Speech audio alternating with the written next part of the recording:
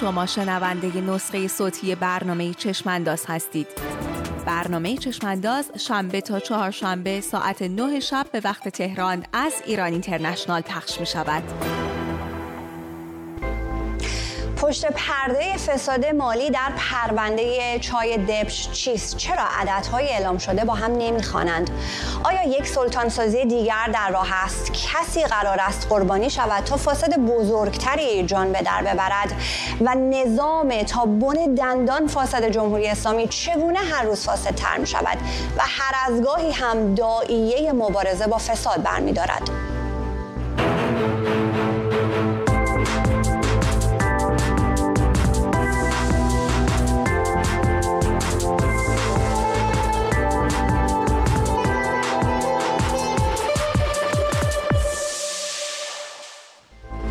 چشم انداز خوش آمدید. من سمیرا قراری هستم. 2 مهر ماه امسال یک فرمانده سپاه به نام محمدرضا یزدی در تلویزیون حکومتی جمهوری اسلامی از کشف فساد اقتصادی در یک شرکت چای خبر داد.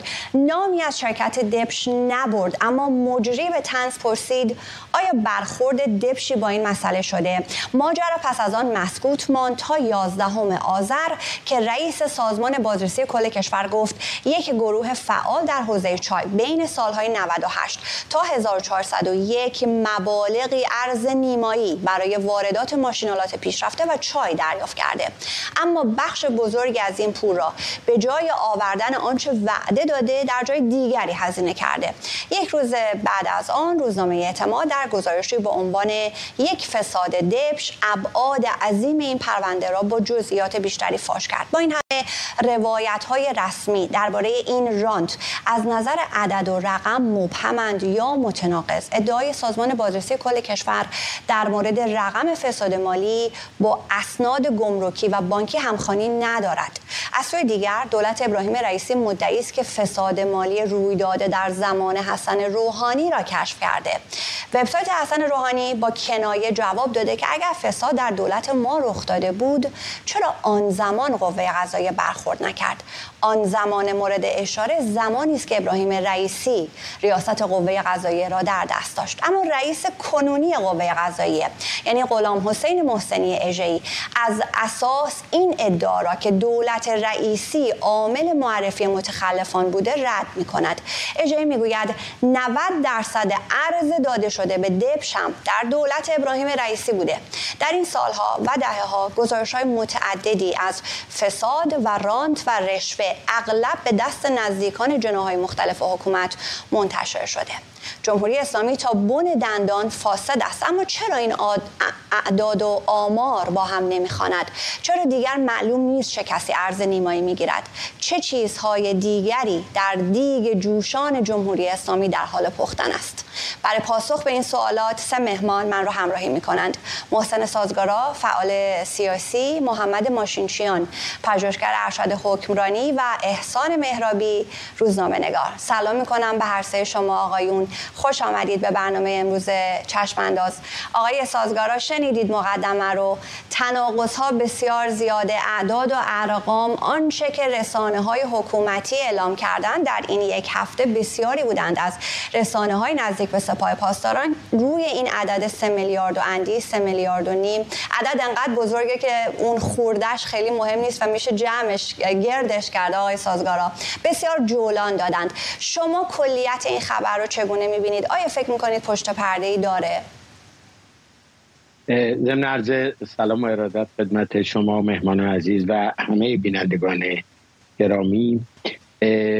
ببینید عددی که حالا به قول شما گردش کنیم همون 3 میلیارد دلار که واقعا توی بخش چای کشور جا نمیگیره، این رو باید تجزیهش کنیم. یعنی درسته یه سری عدد سرهم شده 3 میلیارد، ولی اولا طی 3 ساله بنابراین تقسیم بکنیم میشه سال 1 میلیارد. ثانیاً تلفیق این عدد از اختصاص ارز برای واردات چای، اختصاص ارز برای واردات ماشین‌آلات و بخش‌هایی که اختصاص به اصطلاح ارزهایی است که باهاش وارد کشور نشده، جنسی یا ارز نیمایی بوده که ما به تفاوت داشته. بنابراین وقتی تجزیهش بکنیم خب اعداد واقعی تر میشه. ولی همونجور که اشاره کردیم مدت هاست که الان این قبیل اعداد در کشور شفاف نیست. به قول تعبیر آقای خامنه‌ای کش ندهید، در واقع میزننش زیر فرش. خیلی مردم غریبن، مردم نفهمن. روزنامه نگارایی هم که دست میذارن رو اعداد فساد مثلا آقای سلطان یا دیگران دستگیر میکنن میبرن زندان و با 100 تا بهانه. بنابراین این پرونده حالا وقتی وارد جزئیاتش بشیم خب خیلی ابهام هست، سوال هست و اعداد مشکل داره. ولی وقتی کلانش رو نگاه کنیم به نظر من بخشی است از این فساد گسترده که در کشور هست و عرضم همینجا تموم کنم تا بعداً به پاسخ سوالای دیگه‌ای که در ابتدا مطرح کردیم برسیم. ببینید ما نه با یه تئوکراسی دیگه سر کار داریم، یعنی یه حکومت دینی، نه با دموکراسی سر کار داریم، چیزی که حکومت خودش دوست داره مثلا بگه من دموکراسی دینی ام یا هرچی، نه با یه دیکتاتوری ساده سر کار داریم. در واقع به عرف سیاست ما با یک کلپتوکراسی سر کار داریم، با یک حکومت دزد سالار سر کار داریم. شاید تنها مشابهش یا نزدیکترین مشابهش حکومت آقای پوتین در روسیه باشه. پوتین هم یک کلپتوکراسیه، یعنی یه عده باند دزد مافیایی هست مثل یک کنسرسیون مافیا. اینا شاکله حکومت رو درست کردن و حالا چرا اصلا این شکلی شده الان و اینا چه تأثیراتی در سیاست داخلی میذارن و این زد و خوردها چجوریه و وقت موضوع بعدیه که میتونیم بهش بپردازیم. آقای ماشینچیان شما چگونه میبینید این تناقض ها در آمار و ارقام رو؟ اگر به پرونده های قبلی فساد هم نگاه بکنیم خب مجهولات بسیار زیاد هست. در رابطه با این پرونده یکی از آن چیزهایی که بسیار اثرگذاره در فهم دقیق ما و مختل میکنه این فهم اینه که از 1400 به بعد بانک مرکزی دیگه اسامی آنهایی که ارز نیمایی یا ارز ترجیحی گرفتن رو منتشر نکرد. اگر بریم وبسایت بانک مرکزی رو ببینیم اسم کسانی که پشت این شرکت هستند آقای احمد رحیمی و فرزندشون و اگر اشتباه نکنم عروسشون میشه اونجا دید با کد ملی هاشون اینکه در این سال 97 چقدر ارز نیمایی گرفت، 98 1400. از اون به بعد روشن نیست در اون 3 سال عددی که اینها گرفتن 230 میلیون دلاره، اصلا با 3 میلیارد نمیخونه. شما برداشتتون چه هست؟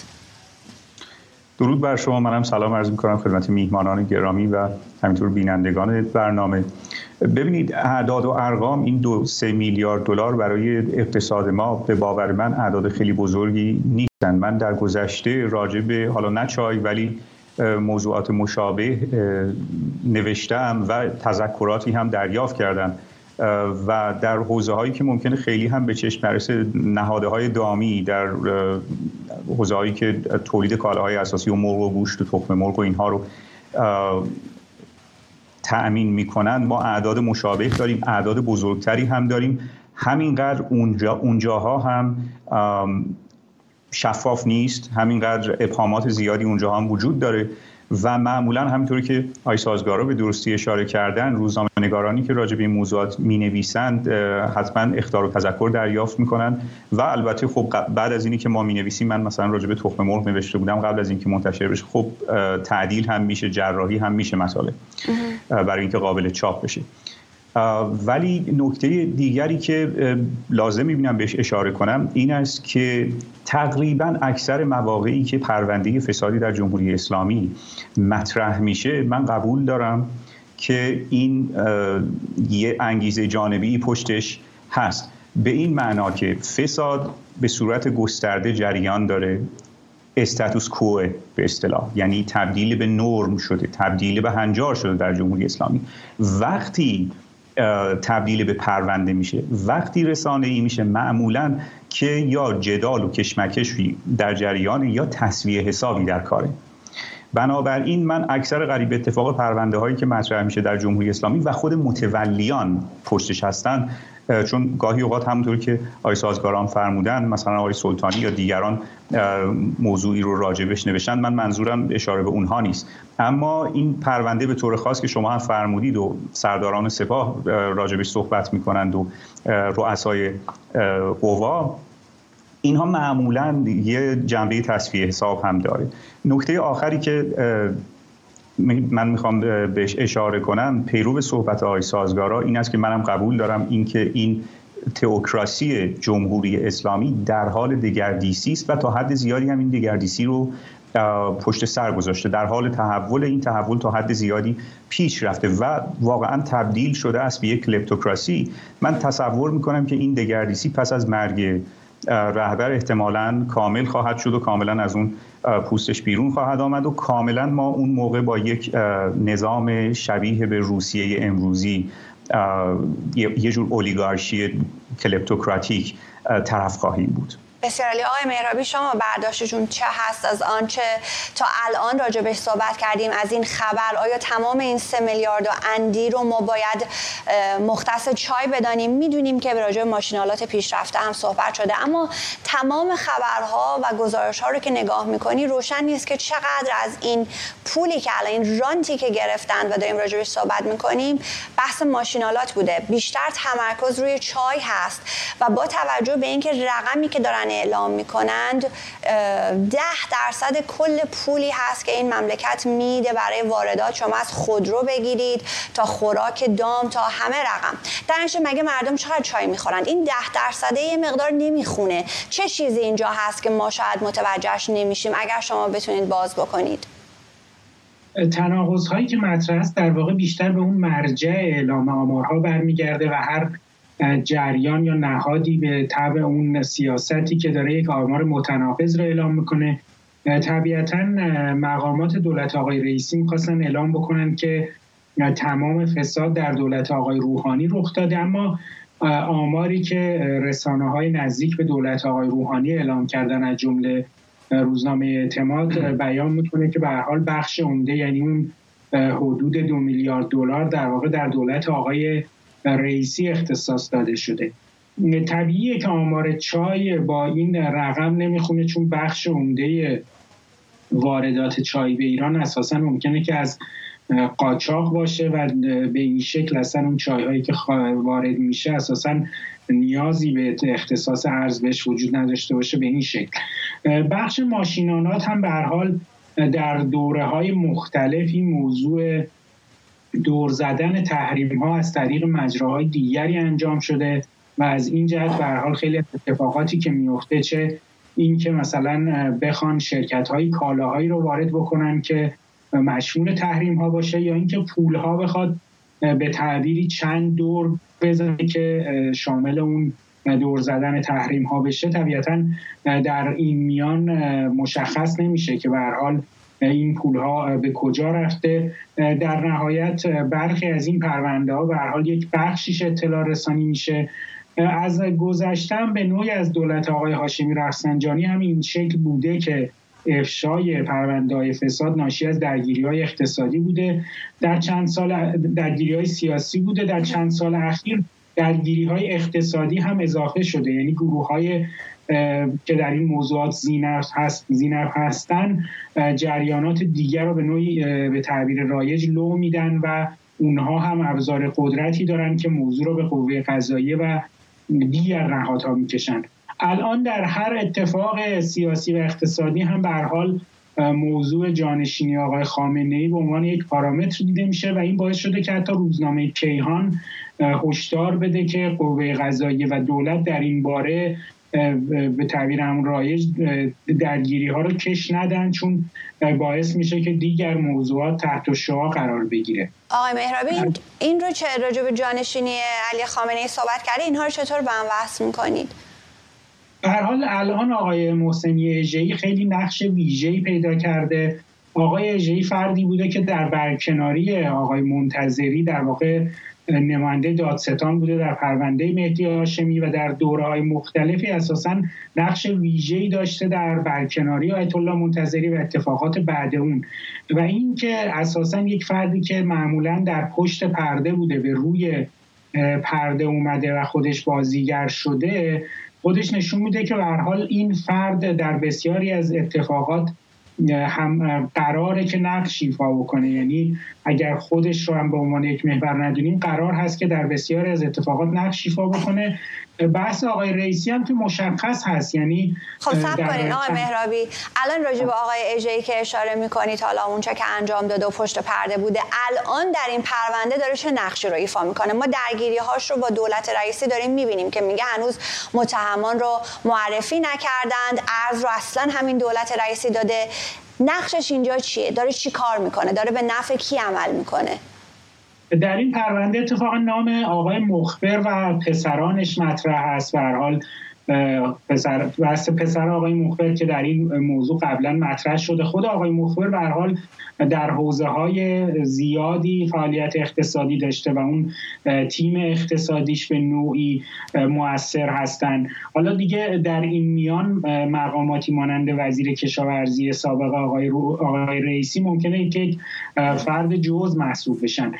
چند وقت پیش ما پرونده‌های پسران معاون اول قوه قضاییه را اتفاقا داشتیم. آقای مصدق که به نوعی خود اون هم ناشی از درگیری‌های پشت پرده ممکنه بوده باشه و الان آقای مصدق به عنوان معاون اول قوه قضاییه با این پرونده فسادی که فرزندانش دارن دیگه به نوعی امربر دیگر نهادها میشه.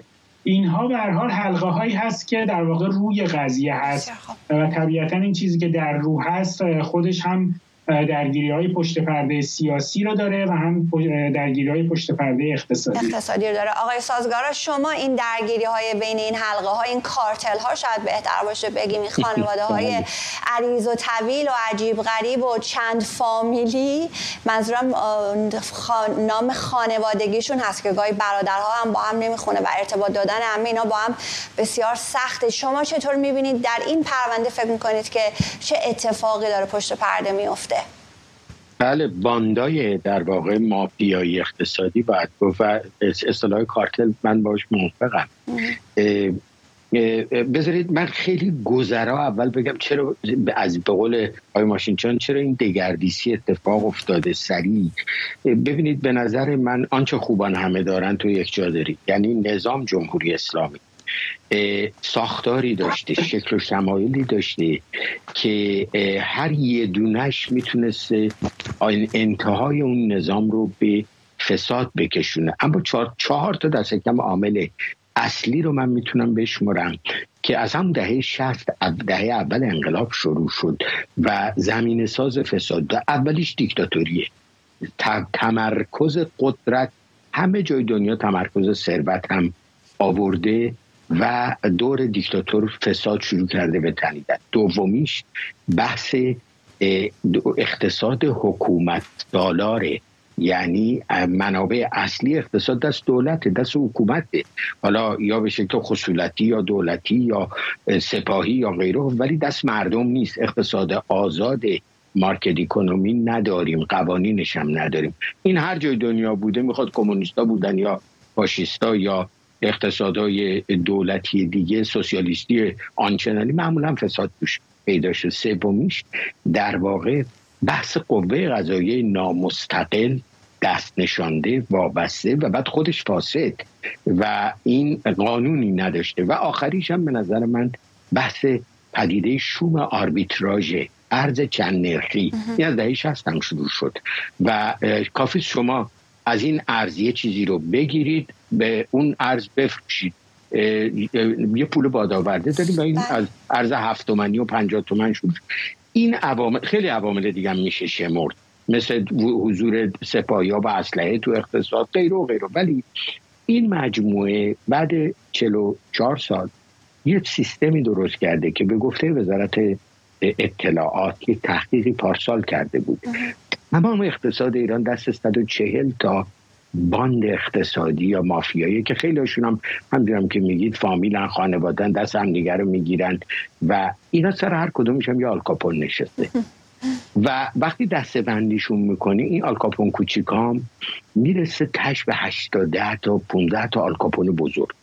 چند تاشون ما میشناسیم. طبیعتا بزرگترین آلکاپون خود خامنه ایه، برای اینکه بزرگترین مؤسسات دولتی دستشه، حکومتی دستشه و بیشتر از همه پول در میاره و پولای خارج از هر کنترلی، بنیاد مستضعفان، ستاد اجرایی. ولی مثلا علی شمخانی و باند خوزستانی‌ها که تو سپاه بودن یا آلکاپونن، قالیباف و دار دسته و اینا یا آلکاپونن، همین آقای اجرایی با یک کسی به نام ترامشلو که همه کارش هست و اینا یا آلکاپونن از قدیم الایام، یا آقای لاریجانی یا غیره، یا آقای علم الهدی، خیلیشون هم ما نمیشه. بله. این آلکاپونا با هم رقابت میکنن. آقای مهرابیان به درستی گفتن در واقع نه اینکه برای این ثروت ها وقت آغشتم شدن، خیلی هاشون اساسا به کارهای مافیایی هست، یعنی قمارخونه داری، فاحش خونه داری، مواد مخدر، از این کارا اومده تو این باندا. آقای سازگار اجازه بدید یه چیزی ازتون بپرسم راجع به آلکاپون های کوچک و بزرگ که دارید صحبت میکنید. این آقای اکبر رحیمی درآباد که گفتیم 14 تا شرکت داره، یکیش این شرکت دبش هست که بحث چای مطرح میشه. واقعیتش اینه که به نظر میرسه این آلکاپون کوچیکیه، به خاطر همین 3 میلیارد دلار یه ذره عجیب به نظر میاد. توی شرکت هایی که چای وارد میکنند شرکتی هست، شرکت فکر کنم چای طبیعت که وابسته است به میهن، خانواده ایوب پایداری و میهن رو، داستانهاش رو، حمایتاش رو از جمهوری اسلامی در سرکوب مردم و اینا میدونیم. آقای پایداری داره در همین طبقه چای وارد میکنه از طریق شرکت طبیعت. اون به نظر میاد آلکاپون بزرگتری باشه. یعنی باور این که در جمهوری اسلامی احمد رحیمی درآباد آمده 3 میلیارد دلار گذاشته در جیبش، آلکاپون بزرگا وایسادن نگاه کردن، سخته. این رو میخوام باز کنیم. کاملا. ببینید حتی وزیر کشاورزی که با 2 تا برادر زنش مثلا 6 ماه پیش اونجا بودن، اونم دهنش میچاد که 3 میلیارد دلار رو بدون آلکاپون بزرگتری بخواد اختصاص بده. حالا میگن اونو برکنار کردیم. ببینید همین کیس رو بریم یه خود بشکافیمش. شبکه است، یعنی برای اینکه شما یه چیزی رو ارز نیمایی بگیری بعد اصلا وارد نکنی یا یه چیز دیگه بری جاش وارد کنی، باید تو گمرک آدم داشته باشی، تو بانک مرکزی داشته باشی، توی خود وزارت خونه مربوطه، استاندارد، وزارت سمت، وزارت کشاورزی، اینا همدیگر رو پیدا کردن، شبکه ساختن و دقیقاً ببینید بست به بالاتر. در مورد کیس زنجانی، حالا اون که دیگه تو نفت بود، بابک زنجانی، اونجا عدد میشه فهمید 3 میلیارد دلار یا 3 میلیارد یورو میگفتن پول نفت و خورده پس نداده، هنوزم زنده است و معلوم نیست تو زندان یا بیرونه. همون موقع مطرح بود که یه الف بچه این که زورش نمیرسه 3 میلیارد دلار رو داده باشه پولش میکردن اگه پشتیبان نداشت. همون موقع میگفتن هم این اشعی پشتشه، هم وحید حقانیان تو بیت پشتشه. بله. بعد وقت اینا ببینید همدیگر رو من عرضم تموم کنم. چند وقت پیش من شنیدم که مخبر رو میخواستن ترور کنن از درون اطلاعات سپاه و جون به در برد. اینکه یک این آلکاپوناست مخبر و اینا اون وقت هم بر سر قدرت سیاسی که الان بحث جانشینی یکی از بزرگتریناشه با هم دعوا میکنن، برای اینکه وقتی مناصب سیاسی رو بگیرن قدرت اقتصادی هم هست، هم بر سر منافع اقتصادی که به هم آغشته است.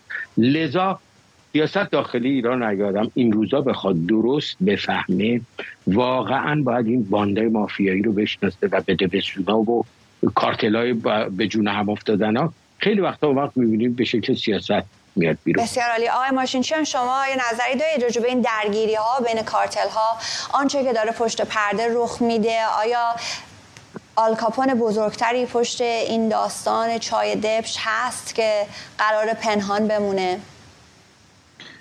ببینید حقیقتش من اطلاعاتی ندارم که دیگر سایر میهمانان برنامه بهش دسترسی نداشته باشند و نمیدونم اگر چه شخص به خصوصی میتونه پشتش باشه. اما 2 تا نکته به ذهنم میرسه. نکته اول این است که من دوباره تاکید میکنم این اعداد و ارقام اونقدری برای اقتصاد ما بزرگ نیستن. شاید در شرایط فعلی یه مقداری بزرگتر شده یا محسوس‌تر شده این اعداد و ارقام، ولی یادآوری میکنم که فقط مثلا در سال 91 فقط در یک سال چیزی بیش از 120 میلیارد دلار پیدا نشد یعنی و میخوام بگم که اعداد 2 میلیارد و 3 میلیارد دلار در ما غذای مرغ و اینها حتی داریم توی این اسکیل، توی این در این مقیاس. این نکته اول. نکته دوم که من هم قبول دارم فرمایش آقای سازگارا و همینطور آقای مهرابیان رو، این که تصور میکنم جنگ جانشینی داره بالا میگیره و شاید از اون چی که به نظر میرسه این به ما نزدیکتره، این بحران جانشینی و آنچه که در پی خواهد آمد. این نکته دوم. اما در مجموع یه نکته دیگر رو هم من البته اضافه کنم، اون این که این پرونده رو همونطور که خودتون هم اشاره کردید 2-3 تا مسئله مختلف، چون ما وقتی راجع بهش صحبت می‌کنیم میگیم پرونده چای، اما همونطور که فرمودید پرونده ماشین‌آلات، بحث صادرات، بحث واردات، فراوری و هر کدوم از اینها یه اوورهدی داره. یعنی تمام این سازمان‌ها و مسئولان و دستاندرکارانی که اجمالاً بهشون اشاره شد، همه اینها به هر حال یه منافعی دارن. وقتی اینها رو روی هم میگذاریم می‌بینیم که هر کدوم یه عدد به نسبت کوچکی هم گرفته باشن، در نهایت همین عدد 2-3 میلیارد دلار جمع شدنش اونقدر دشوار یا دور از انتظار نیست.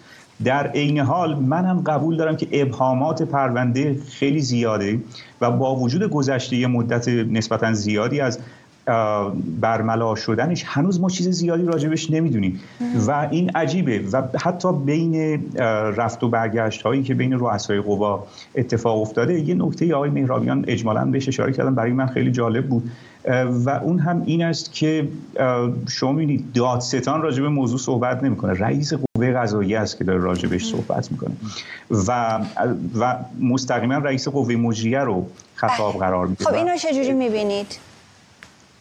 همین، این به نظر من میرسه که موضوع فراتر از صرفاً یک پرونده اقتصادیه و وقتی که این ابهامات رو هم بهش اضافه میکنیم موضوع پیچیده تر میشه، موضوع یه مقداری سخت‌تر میشه هضمش. من این رو کاملا قبول دارم.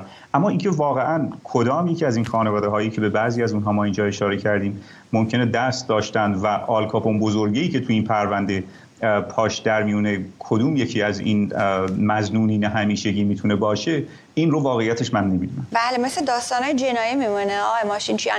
این بحث هست سلطان درست میکنن، سلطان موز، سلطان سکه، سلطان ارز. حالا الان هم بحث چای رو خیلی برجسته کردن، شاید چون سمبولیک یک سلطان چایی بخوان درست بکنن. رویکرد جمهوری اسلامی رو در برخورد با پرونده های این چنینی که کم نبوده در طول این دهه‌ها بسیار بوده، این که بخواد یک فسادی رو بیاد افشا بکنه، داعیه فساد ستیزی برداره، دادگاه بذاره، فیلم سینمایی سریال رفیق دوست و کرباسچی و اینا رو پخش کردن، ملت هم شب‌های طولانی سرگرم شدن. چه کرده در پرونده های مشابه قبلی که الان ما فکر کنیم که خب این مورد ممکنه فرق داشته باشه چون عدد و رقم بزرگتره، یا چجوری شما میبینید رسیدگی به اون پرونده های قبلی رو که الان بخوایم ببینیم در این چه الگویی رو میخواد دنبال کنه؟ به نکته خیلی خوبی اشاره میکنیم.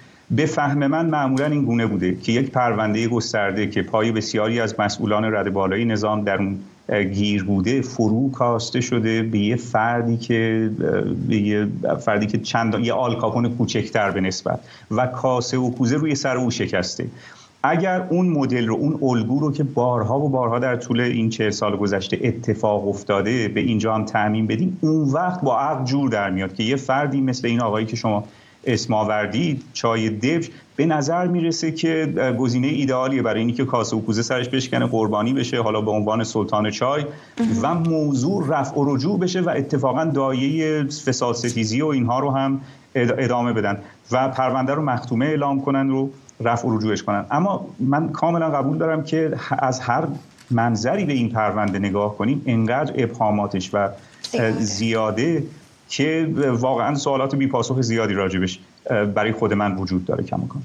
و حالا باید ببینیم که چجوری اصلا میشه جواب گرفت. آقای ماشینچیان، روزنامه اعتماد امروز یک گزارش رو منتشر کرده، میگه که خبرنگارش به ارقام ارزی که دادن به این شرکت دست پیدا کرده. این اعداد و ارقام رسمی نیست و میگن که یک چیز نزدیک 3 میلیارد دلار رو فقط در یک سال رئیسی گرفته. هیچ کدوم اینها رو واقعا نمیشه راستی آزمایی کرد. آقای مهرابی، راجع به این بحث سلطان سازی اگر که بخوایم بیشتر صحبت بکنیم، در اون پرونده اختلاس 3000 میلیارد تومانی اگر یادتون باشه که اون عدد امروز دیگه برای ما خنده داره، انقدر عدد کوچکی هست، ولی اون زمان اگر یادتون باشه چقدر شوکه کننده بود اون رقم. آقای جهرومی پاش وسط بود، آقای بهمنی پاش وسط بود، خاوری وسط بود و مه‌آفرید امیر خسروی. یک نفر اعدام شد، یک نفر سر از کانادا در آورد. آقای جهرومی اصلا مدعی شد که من خودم کشف کردم و من بیگناهم و از نزدیکان علی خامنه‌ای هست. آقای بهمنی هم به همین ترتیب. چجوری انتخاب میشن که کی اعدام بشه، کی فرار بکنه، کی بره سمت بیت رهبری قش بکنه؟ اتفاقا در اون پرونده هم آقای محسنی اژه‌ای به عنوان نماینده رئیس قوه قضاییه خودش مسئول پیگیری بود و ابتدا مصاحبه کرد در باره جزئیات پرونده. و اتفاقا درباره همون پرونده هم درگیری بین رؤسای دو قوه رخ داد و آقای احمدی نژاد در یک سخنرانی گفت که این خود دولت بود که این پرونده رو به اصطلاح کشف کرد و بعد در جریان اون پرونده موضوع نام آقای اسفندیار رحیم‌مشایی مطرح شد، بحث آقای محسن رضایی مطرح شد و به هر حال نام‌های زیادی مطرح شد که هیچ کدوم هم به اون معنا به نتیجه خاصی نرسید و جریانات سیاسی در واقع در اون استفاده که می‌خواستن بکنن را کردن. و بعد از اون بود که آقای رحیمی معاون اول آقای احمدی نژاد به نوعی پروندهش به صورت جدی مطرح شد، هرچند که از قبل هم مطرح شده بود. به هر حال از این جهت که خب این را یک رویه دائمی بود، اما تفاوت که کرده اینه که جمهوری اسلامی موفق شده که تا حدودی فساد را هم عادی سازی بکنه. یعنی در این درگیری ها به هر حال خود جناح‌های مختلف میان مطرح میکنن نام‌ها را و یک سری پرونده های فساد رو مطرح میکنن. حتی در نوع اینکه مثلا چه پرونده پررنگتر مطرح بشن، به نوعی شاید اون جریانات داخلی هستن که تصمیم میگیرن یا موفق میشن. مثلا پرونده موسوم به سیسمونی گیت آقای قالیباف که حالا فساد هم اساسا محسوب نمیشد، یک نوع به تعبیری حالا تجملات یا بحث‌های مشابه بود، خیلی ابعاد گسترده‌تری پیدا کرد. هم میتونه دلایل سیاسی داشته باشه، همین که به هر حال اون عناصر خبری که در اون ماجرا پررنگ‌تر بود، مثلا مردم ممکنه که این رقم 3 میلیارد دلار را خیلی در زندگی خودشون مؤثر ندونن، یعنی این رو به هر حال نتونن درست تفکیک کنن که حالا این رقم آیا اساسا اصلا به ما میرسه یا نه. ولی مثلا اینکه فرزند نوه یک مسئول این زندگی این چنین رو داشته باشه، ممکنه که یک عنصر خبری داشته باشه که بیشتر پررنگ بشه. از این جهت به هر حال خود جمهوری اسلامی تونسته موضوع فساد رو خب عادی سازی بکنه. از اون جهت خیلی در فضای عمومی یا حتی رسانه ها هم به نوعی شاید به اون اندازه که لازمه به اون پرداخته نمیشه و حتی اگر پرداخته بشه هم به نوعی شاید از حوصله خارجه. یعنی اینکه مردم بخوان یک جزئیات یک پرونده خیلی ریز را با تفکیک بخونن که چه فسادهایی اتفاق افتاده و چه جزئیاتی رخ داده، ممکنه که در نهایت اگر رسانه‌ای هم به صورت ویژه‌ای به این بپردازه اون اقبالی نخواهد داشت. آقای مهرابی، همین که مردم حالا با جزئیات نمیرند بخونن، راستی آزمایی کنن، بعد مثلا خود این خبر 2 مهر سرداری این خبر رو منتشر کرده، سردار محمدرضا یزدی که سال 96 و سال 98 فرمانده سپاه رسول الله تهران بوده و ملت رو کتک میزده. چجوری میشه به خبری اعتماد کرد که از دهن کسی، از دهن سردار سپاه میاد بیرون و اون رو یک خبر موثقی دانست و فکر نکرد که یک درگیری های داخلی هست که اینها دارن یک انتقام جویی هایی از هم میکنند؟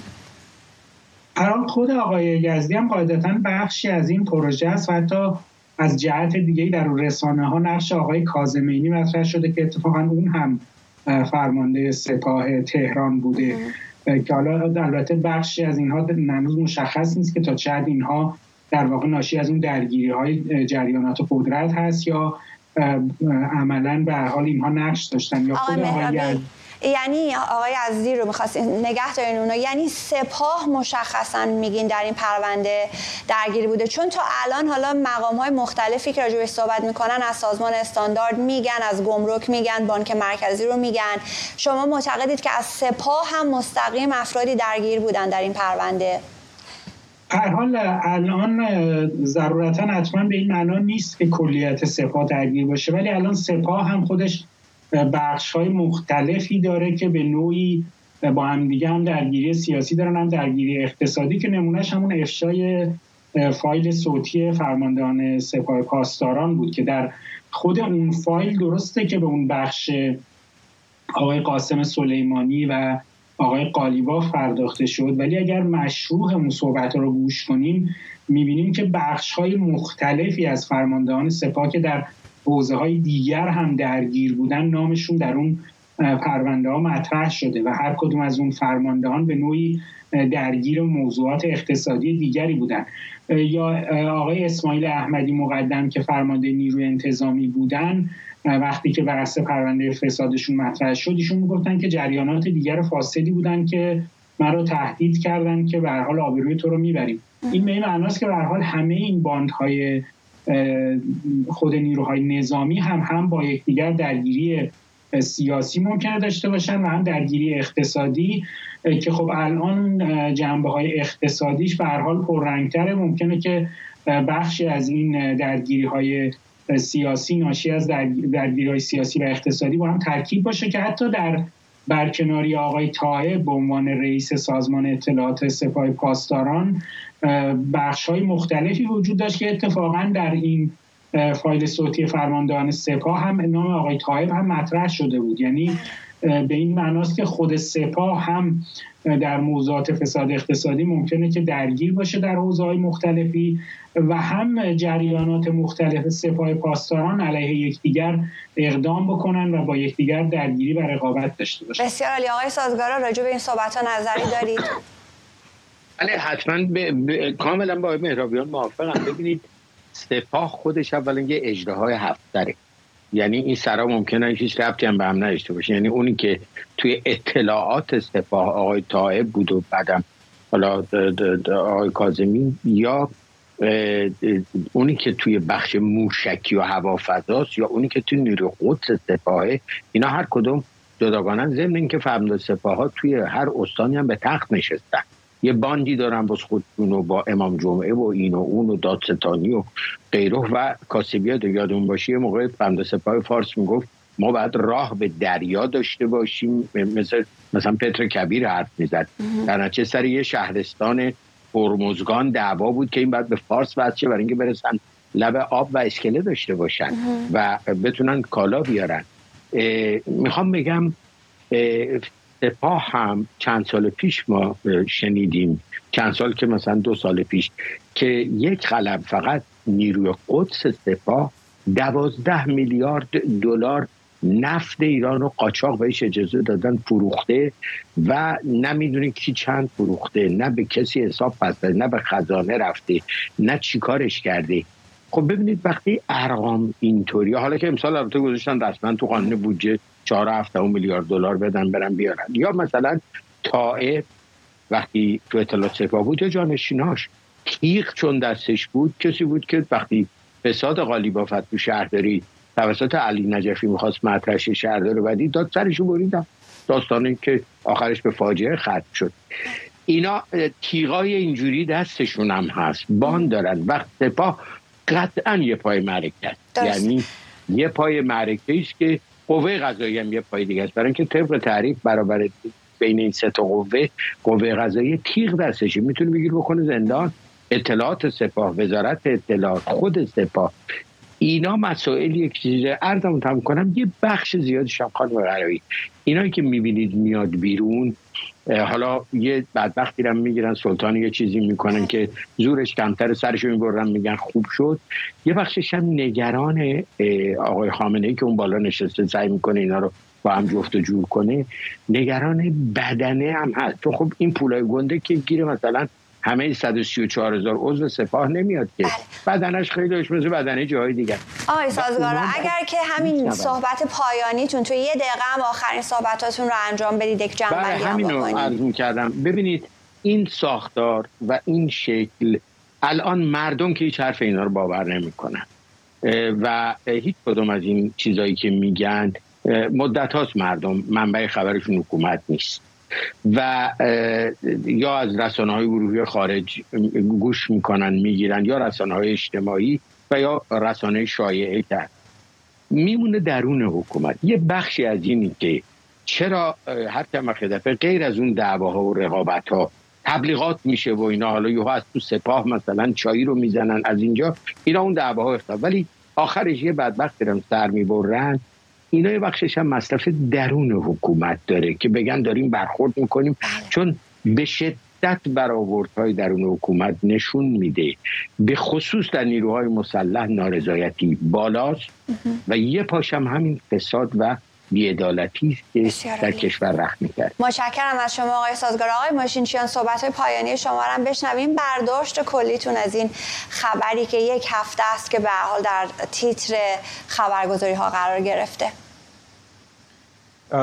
من تصور میکنم اینجوری میتونم عرایزم رو خلاصه کنم که این فساد است که امروز جمهوری اسلامی را زنده نگه داشته، به این معنا که در ابتدا پس از انقلاب ممکن بود خیلی ها باور داشته باشند به اون، حالا چه تفسیر آقای خمینی از شیعه‌گری یا انقلابیگری و شعارهایی که اون زمان میدادن، خیلی ها اعتقاد داشتن. من معتقدم که به ویژه نسل دوم و سوم انقلاب دیگه کسی به اون باورها و ارزشها خیلی تعلق خاطری نداره. چیزی که الان یه عده‌ای رو، این نسل دوم و سوم رو به خصوص به انقلاب متصل نگه داشته، من بهش میگم تنها حلقه‌ای که حلقه زنجیر تک حلقه‌ای که این نسل دوم و سوم رو به جمهوری اسلامی متصل نگه داشته فساده. و در آمار و ارقام و سنجه‌های بین‌المللی هم این موضوع کاملا منعکسه. یعنی الان از آخرین آمار اگر اشتباه نکنم از 180 کشور ایران 148مه و اون هم تازه بر اساس آمار و ارقام رسمی خود جمهوری اسلامی. یعنی به هر حال که خب آمار شکنجه شده است، آماری است که تا حد امکان تعدیل شده، خیلی محافظه‌کارانه است، خیلی قسمت‌های زیادی هم ما میدانیم که شفاف نیست، چیزای زیادی رو هم راجبش نمیدونیم. در عین حال با همه این ملاحظات 148م و در حتی از کشورهای منطقه همین آسیای میانه، شما با ازبکستان، ما اخیراً یه همکاری داشتیم که از ازبکستان آمده بود و راجب فساد در اونجا صحبت میکرد، یا در تاجیکستان، این کشورهای اطراف خودمون، حالا با ترکیه، با امارات، با عربستان، اینها که به هیچ وجه قابل مقایسه نیست. و همین که آقای سازگارا فرمودند، واقعا وضعیت فساد در ایران وخیمه. و این پرونده رو هم یه نکته دیگری من به ذهنم میرسه، حتما بروی چشم، تنها نکته‌ای که به ذهنم میرسه این است که قبل از اینی که این مسئولان راجع به پرونده چای صحبت کنن، این مدت زیادی بود که حرف راجعش بود، شایعاتی راجعش بود. به نظر میرسه که در نهایت چاره ای هم نداشتن جز این که بپذیرن این رو، منتها به صورت هدایت شده که کاسه و کوزه بر سر فرد مناسبی بشکنه. و من تصور میکنم که اینجور پیش رفت. متشکرم. آقای مهرابی در حد 30 ثانیه اگر یک جنبندی نهایی بفرمایید. این صحبت آقای احمد توکلی بود که فساد در جمهوری اسلامی سیستماتیک شده. در چند سال اخیر این فساد اساساً به نوعی قانونی هم شده، یعنی به دلیل حالا تحریم‌ها یا مسائل دیگه اختیاراتی به بسیاری از مقامات داده شده که این اقداماتی که بخوان انجام بدن اساساً حتی قانونی هم محسوب میشه که اون موضوع مولدسازی یا فروش اموال دولت خودش یکی از این بحث‌ها بود که اساساً گم شد و حتی هیچ توجهی بهش پرداخت نشد و فسادهایی که در اون چارچوب بشه حتی شکل قانونی هم میتونه داشته باشه. بسیار عالی. خیلی متشکرم از هر سه نفر شما، محسن سازگارا، محمد ماشینچیان و احسان مهرابی که در این بحث شرکت کردید. و ممنونم از شما بینندگان تلویزیون ایران اینترنشنال که پای این بحث نشستید تا چهارشنبه شب.